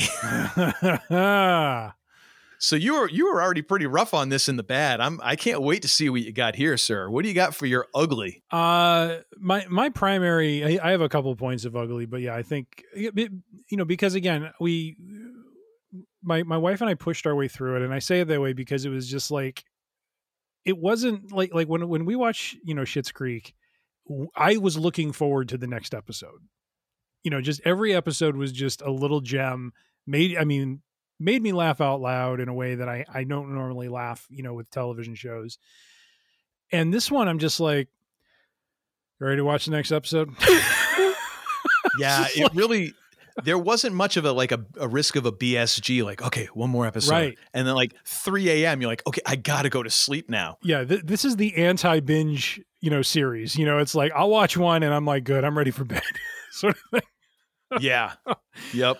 But the biggest thing that I would put in the ugly category, and I think you touched on it, is the lack of story continuity. And in some ways I've kind of touched on a couple points, and as have you, but as a couple of examples, much of season 1 was them flying through this dark matter to get to, this planet where they felt or they thought that the signal was coming from. And when they turn around and they start making their way home, like nothing is mentioned about this. You know what I mean? It's like this thing that was this obstacle for them in season 1 is not even mentioned in season 2, and they're somehow making their way home. Yeah. Now maybe I missed some minor thing, but it just felt kind of like thrown together, and just, or like an afterthought. Mm-hmm. When it came to the technology, it's like, they captured one of those Akaya creatures, and it's like, oh, I'm going to reprogram it, and then we'll put it back in this guy's head who's brain dead to, so he can function again. And I'm like, wait a minute, you've just met this alien race, you've just landed the first one of these devices, and you're going to reprogram it and put it in your buddy's head and think nothing's going to go bad with that? It's like, hey, look, it runs on Linux too. That is always, but that is one of those things it's such a sci-fi sort of thing that you almost can't fault people for it anymore, because it's like everybody does it. Right. Like Jeff Goldblum can all of a sudden program a virus that's going to talk to the aliens. Like everybody all of a sudden, computer languages don't vary whatsoever across the universe. Everybody speaks the same language. Yes. And I get the like, oh, it's all binary. It's ones and zeros and blah, blah, blah. But that doesn't mean within like 5 seconds, you're like, I know how to crack this. Yeah. Exactly. Like, what? Yep. Come on. Yeah. No, I get it. And then what really confused me in the finale of season 2 was when Nico let herself be in essence kind of possessed or, taken over by the Akaya, creature or whatever it was. I thought she was sacrificing herself, because the way that she was like popping and cracking and all this sort of stuff, I thought the thing was basically like, tearing her body apart, sort of thing. Yeah. Yep. And yet once it flies away or is dealt with, she's 100%. And I'm just like, huh? That didn't sound like that felt good. Well, didn't you know the Akaya are basically just intergalactic chiropractors? She actually got alien possession and an adjustment. We got your C3, your C4, and your C5. So, wow, I don't have that twinge anymore. Awesome, amazing. Managed to fix that knee that I cracked up when I was flying Vipers back in the day too. That's great. I had this listed in ugly, but I already talked about the crew hating on Nico after she killed Ian, without any sort of understanding. But I talked about that in the bad, so I'll skip that one. We already just touched on it. The fact that they just met the Akaya, they're able to hack their code, they're able to know how to infiltrate their tech, and it's just, it's a matter of just them doing it, and it just felt very, very simplistic, you know what I mean? Given the situation. And I touched on the last thing, which was, I pushed through the seasons, but honestly, I was not looking forward to it. It was the anti binge series for me. It was a bit of a struggle to want to watch, but I gutted it out. I did feel like they, I think part of the issue may have been a lack of direction or vision for where they wanted to take the show. And I do feel like in some ways in season 2, they were, when they came to the end of season 2, it's like, okay, I kind of see what they were trying to do. It's just, they took this really bendy way to get there. And, and it was interesting, I like that they kind of left it almost as a finale, if they don't make a season 3 where, they've essentially, earned the respect or knowledge of all these other races. Like the universe is now opening up to them because up to Earth because of what they did. And now they're starting to use the technology they learned to make way, through the universe in a very different way than they could before.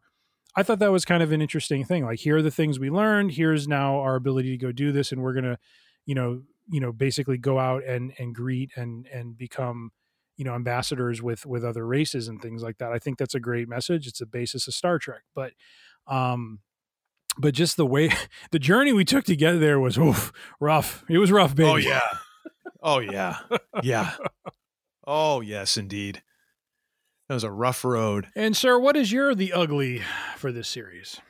Well, first and foremost, Eric frickin' Wallace. I know you already covered this one in your The Bad. I spit at thee. I save this one for the ugly because there ain't no way in hell that I buy this guy as Nico's husband. It just doesn't make any sense.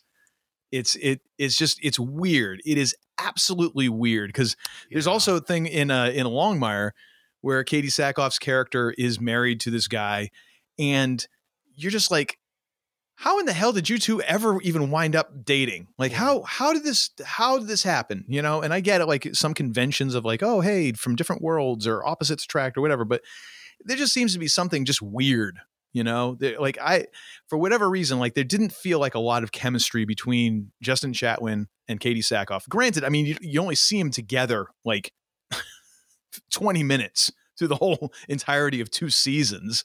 Because they're completely separated. So, I mean, I guess there's that. Yeah.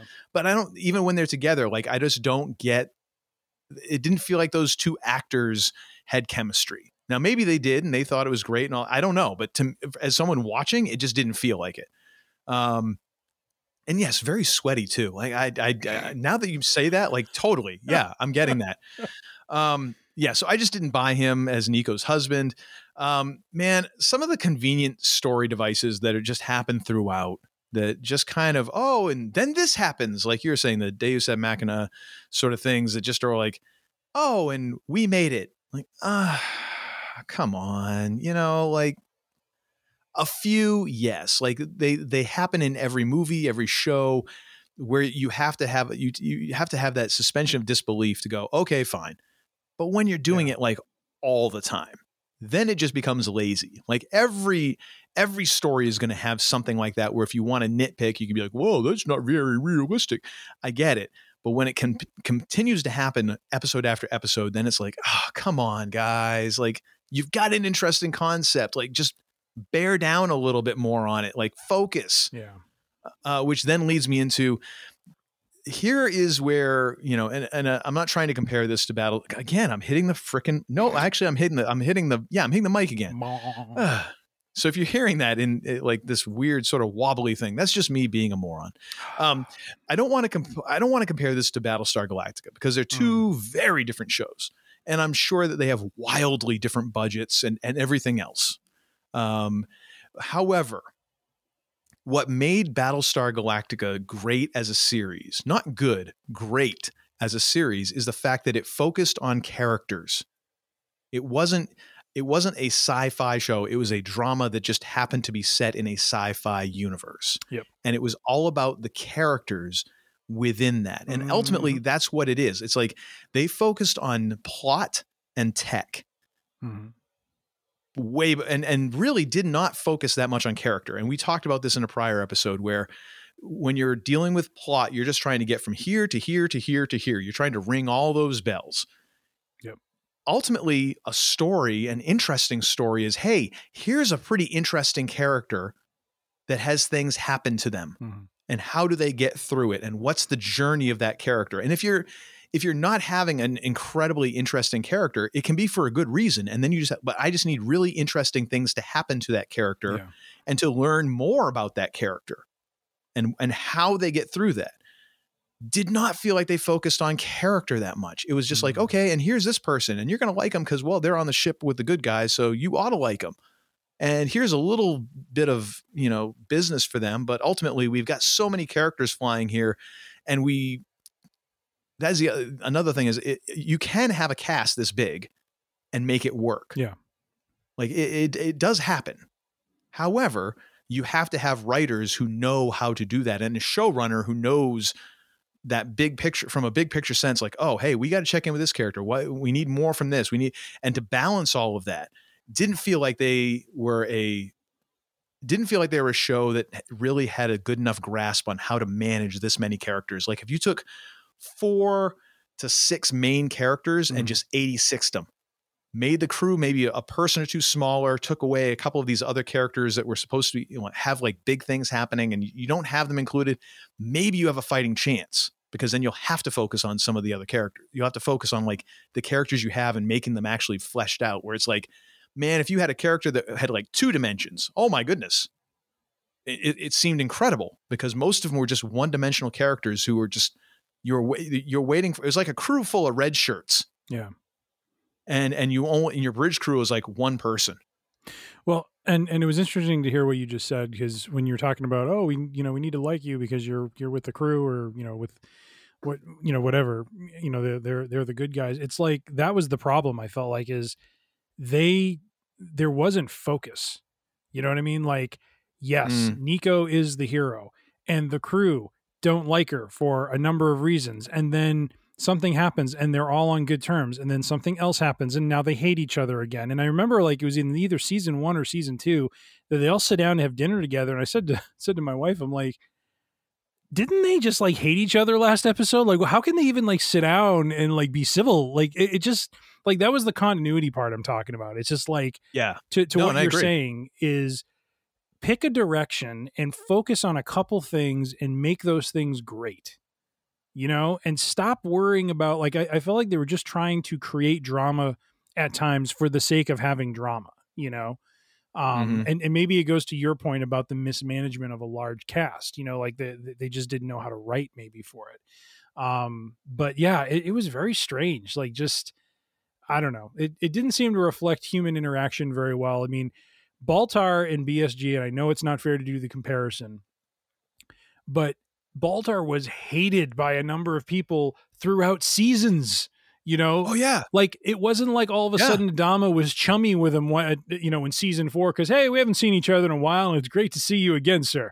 I mean, it was never like that. It was always. I mean, my God, in the towards the finale, you have Apollo just like basically telling him, like, give me one thing that you've ever done that's selfless. I'll even believe you. Like, cutting really deep. Yeah.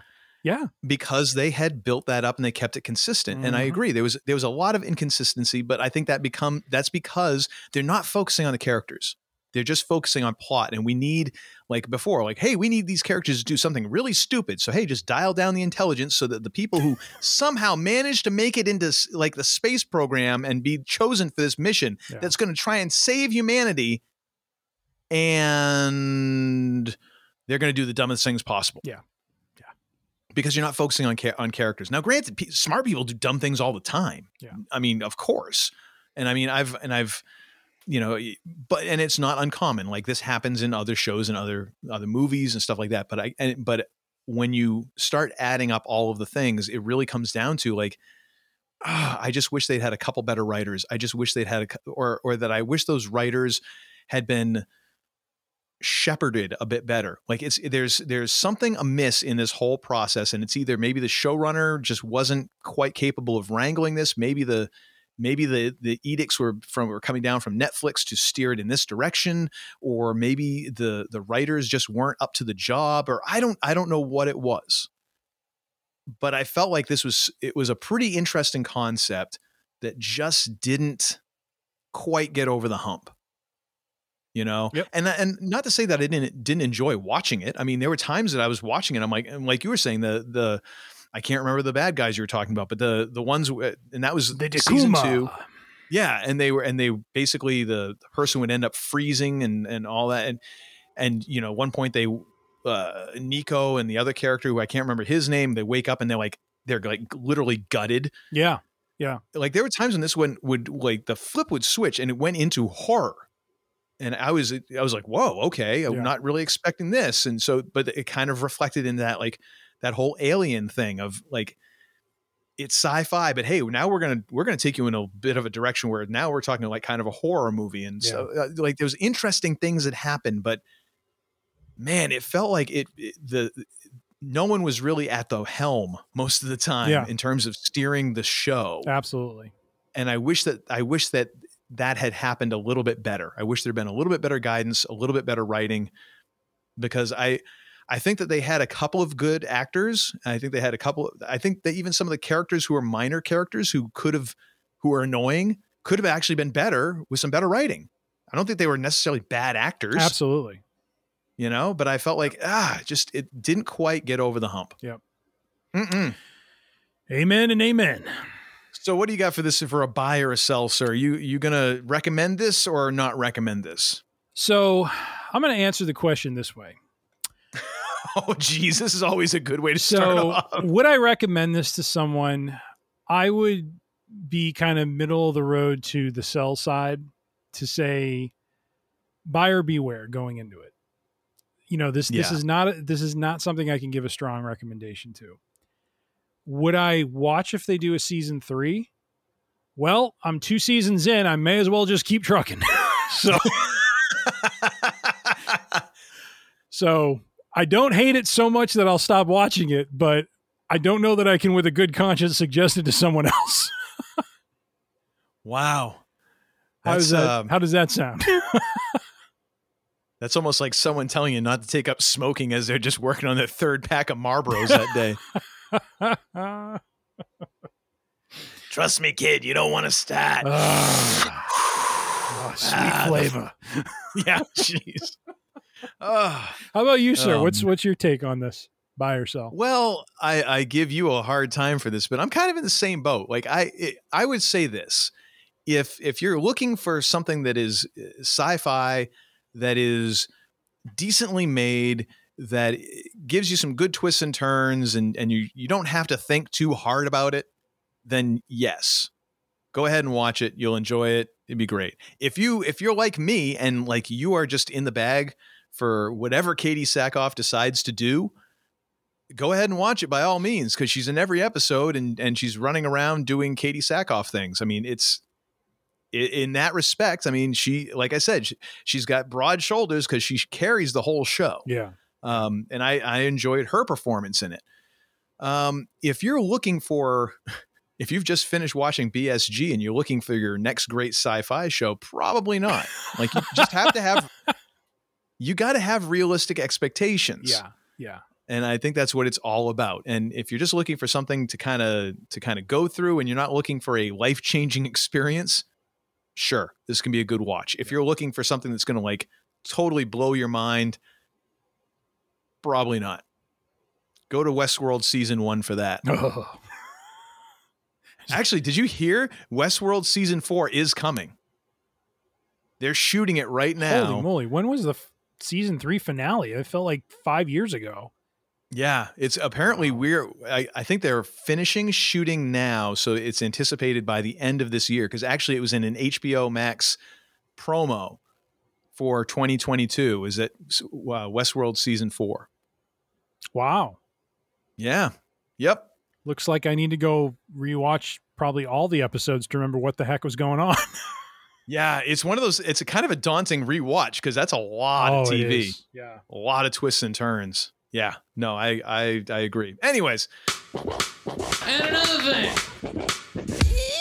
So what do you got for and another thing this episode? Well, my and another thing basically stems from kind of over the holidays. We gave my son as a gift the book, The Storyteller: Tales of Life and Music by Dave Grohl. And as I settled into going back to work and needing some kind of background, show to listen to, I came across an interview Terry Gross did from Fresh Air with Dave Grohl back in November. And so my and another thing is that interview. So if you are a fan of the Foo Fighters, if you're someone who likes Dave Grohl, who seems like a very down-to-earth individual, Fresh Air has an episode from December 30th of 2021. The description reads, the Foo Fighters frontman talks about his journey from playing small punk clubs to giant stadiums in his memoir, The Storyteller. He reflects on how he taught himself drums, his friendship with Kurt Cobain, and reinventing himself after Cobain's death. I was heartbroken, he says. I didn't really know if I ever wanted to play music again until I realized that music was the one thing that had healed me my entire life. Great interview. He kind of goes into and plays acoustically some pieces for Terry Gross. She asked him to play a couple things, and he even plays a song that he wrote when he was just kind of starting out with Nirvana, and kind of about them, and that was really cool to listen to. So just very, very down to earth guy, very easy to kind of engage and lock into just the stories he tells and just the life that he's lived and giving those perspectives and stuff. So highly recommend the interview. Very well done. And that is my and another thing, my friend. Fresh Air, Dave Grohl edition. What is yours? Well, as it turns out, this edition of And Another Thing is very Grohl-rific because my And Another Thing is The Storyteller: Tales of Life and Music by Dave Grohl. Nice. I got this for Christmas and just recently, well, let me see. I think I started reading, we're recording this on a Sunday. I think I started reading this on Friday, and I just finished it up this afternoon. It is not a small book. It's almost 400 pages, but it's a very quick read. And I think that's part of just how interesting the stories are, and the fact that it's not a straight up autobiography. It's if anyone has read On Writing by Stephen King, it's very similar to that. It's not. It's kind of glimpses and stories. It's not I was born in blah blah blah blah blah blah, and then takes you through his life up until he writes the end at the end of the book. It's snapshots, and it kind of jumps around in time periods. So you get a story. Wow, there we go again with the microphone. Gosh, I'm talking with my hands a lot more tonight. Apparently, I got to put my hands. I'm putting my hands in my pocket, like when I used to go into a store when I was a little kid. My mom would be like, "Put your hands in your pocket. Don't touch anything." It's the only way I'm going to make it to this without destroying the microphone, apparently. But I like how it does that, because I wasn't up for a straight up just A to Z biography. I wanted something a little bit different. Yeah. It's probably not the best biography I've ever read. And I'm a fairly big fan of biographies, so I feel like I have a little bit of a little cachet there to talk about that, but not my top 5 biographies, but a really fun read. And like you said, Dave seems like a very down to earth guy. If anybody has any stories about how Dave Grohl is a jerk or whatever, just don't tell them to me. I just need at least one or like small handful of people who are on this planet who I can just be like, oh, they seem like a nice guy. Oh, do you know this? No, I don't want to know. Just don't tell me. Just please leave me a couple of illusions, please. I need it, especially when we're on like COVID year 18 at this point. But it's a fun read. And it gives you a lot of background on some of the things that have happened. Yes, he talks about the time that he broke his leg on stage and then came back out and finished the concert with a broken leg. And I didn't quite understand that whole situation until I read it in the book. And I won't spoil the whole thing, but I didn't realize that like when he came back out, like the guy who's holding his leg is the doctor, and that he had basically said like, you need to get a brace. And he's like, well, how long is that going to take? It's like, well, it's a half hour to the hospital. He's like, no, you're going to go out and you're going to hold my leg while I continue to play. And the doctor is actually a musician. Oh, wow. And so he was actually really excited to be out there because he's like in this stadium, like 50,000 people, and he's holding Dave's, like leg to keep it from like flopping over and coming, because he had dislocated his ankle. Plus he'd like fractured his tibia or something like that. Oh, wow. And he's holding it there just to keep it in the joint, like after he popped it back in, like the ankle, I think. And he's just sitting there holding it, and he's kind of like is bopping his head along to the beat. And Dave notices it. He's like, right on. That's cool. And I'm like, cool. Oh my gosh, it's so lots of great stories, lots of information about his life and all that. Just a fun read, a really fun read. So I'd highly recommend it. Especially if you are of the reading persuasion, which if you're not, good thing to pick up this year. Start reading some more. Mm-hmm. It's its own reward. It is. Well, we've now come to the end of our idiocy for this episode. We thank you all for tuning in, for listening. If you have not joined the Free Range Idiocy congregation, ladies and gentlemen, what are you waiting for? What are you waiting for? It's totally risk-free. There ain't no money exchange. What do you want for nothing? Rubber biscuit. There we go. Bow, bow. Ooh. Oh my gosh. Oh, good old Elwood. Anyways, if you have not joined the Free Range Idiocy congregation, the way that you do that is subscribe to the podcast. That's all you got to do. Mm-hmm. No initiation, no paddling, no whatever you do for initiation. I mean, back in the day, it was like fraternities and stuff. Like they had the paddle. You got whacked with that, which to me was always. I'm like, really? That's what? Okay, fine. You do you. Seems like an awful stiff price to pay to party and drink really cheap beer, but whatevs. As you can tell, I was not in a fraternity, probably because they wouldn't have me. Where the hell am I going with this? I don't know. So you need to subscribe to the podcast because we won't make you do any of that. All you got to do is subscribe. You can find us on Apple Podcasts. We're on, where the hell else are iHeartRadio. We're on Spotify. We're on Google Podcasts. We're on Podbean. You can find us at all of those. You can go to freerangeidiocy.com and kind of shortcut that whole process. All of our episodes are right there. You can subscribe right through the website as well. If you want to even go further, if you want to up the ante in your daily idiocy, well, then you need to follow us on the social medias because we love us some social medias. We're on Instagram, we're on Facebook, we're on Twitter. You can find us on all three of those at Free Range Idiocy. Ask for us by name. And if you have any thoughts, complaints, offers of outright bribery, a really good banana bread recipe that you just feel like you need to share with the world, send those to Tim at freerangeidiocy.com and he will get right back to you. PDQ, ASAP, forthwith, right? Something. We will not turn away banana bread, let me tell you. Oh my gosh, dude. I made banana bread like over the holidays. Oh, dude, is there anything better on this planet than banana bread right after it's come out of the oven? I mean, you let it cool for a couple minutes, but when you cut into it and the steam comes out and you slather that sucker with some butter. Oh Lord, that is a slice of high society right there. You can have like $6.83 in your bank account. You have a slice of banana bread that's heavily buttered that's still warm out the oven. You feel like you are a billionaire. It is lovely. Mm-hmm. Or maybe that's just me and the fact that I grew up as a fat kid. I don't know. Either way, send those to Tim at freerangeidiocy.com. And now, ladies and gentlemen, now it is time for me to stop flapping my gums. But I need to ask the second most important question in the history of humankind. The first, of course, being what is hip. The second being, the hell did we learn this time? We have learned the following, my friend. We have learned through fantasy football that you and I are not all that different, apparently. Even when you're trying and when I'm not trying, Indeed. It's kind of frightening, really, when you get down to it. Congrats to Matt and Uncle Todd. You will be joining us next year. You will. You know, your chirpy optimism is so cute. It really is. It's adorable, I tell you.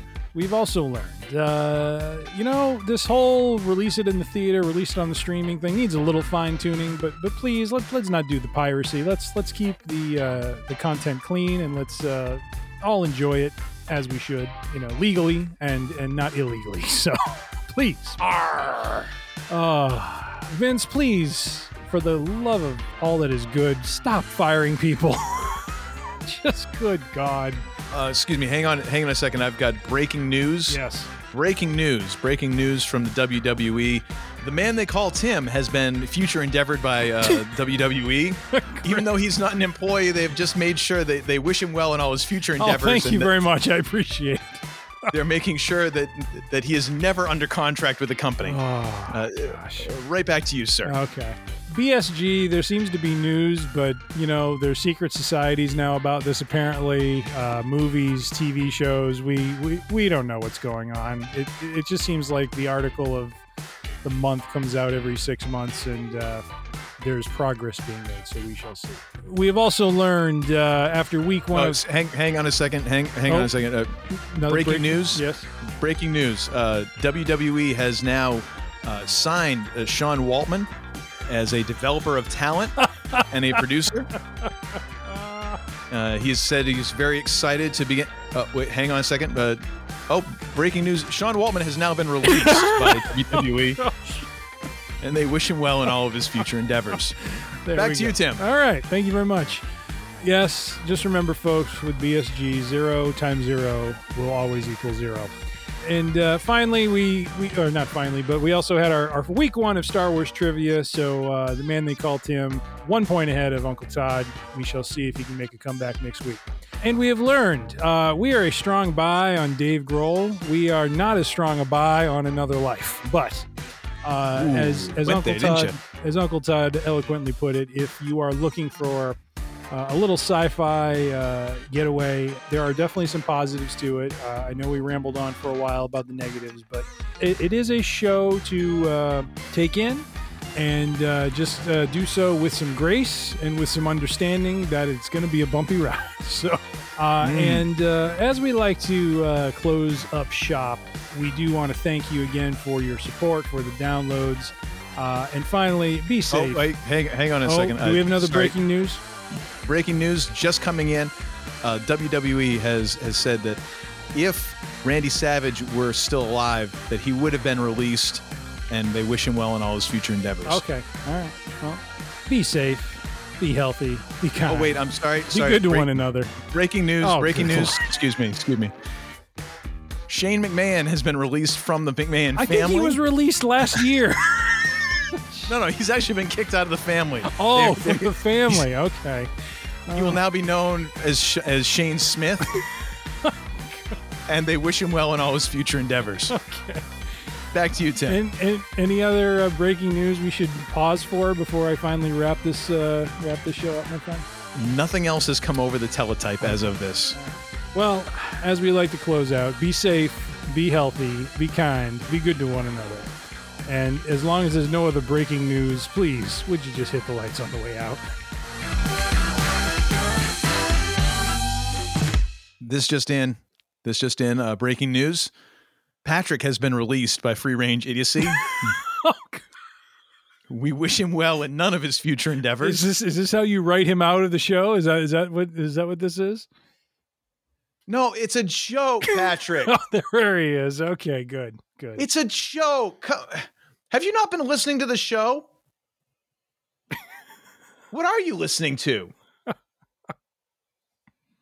Guy Raz? Get out. Get out. No, I'm kidding about that too. Oh my gosh. Would you stop crying? There's no crying in podcasting. Oh boy. What'd you do? I'm going to start recording at home again. Now get the hell out of here!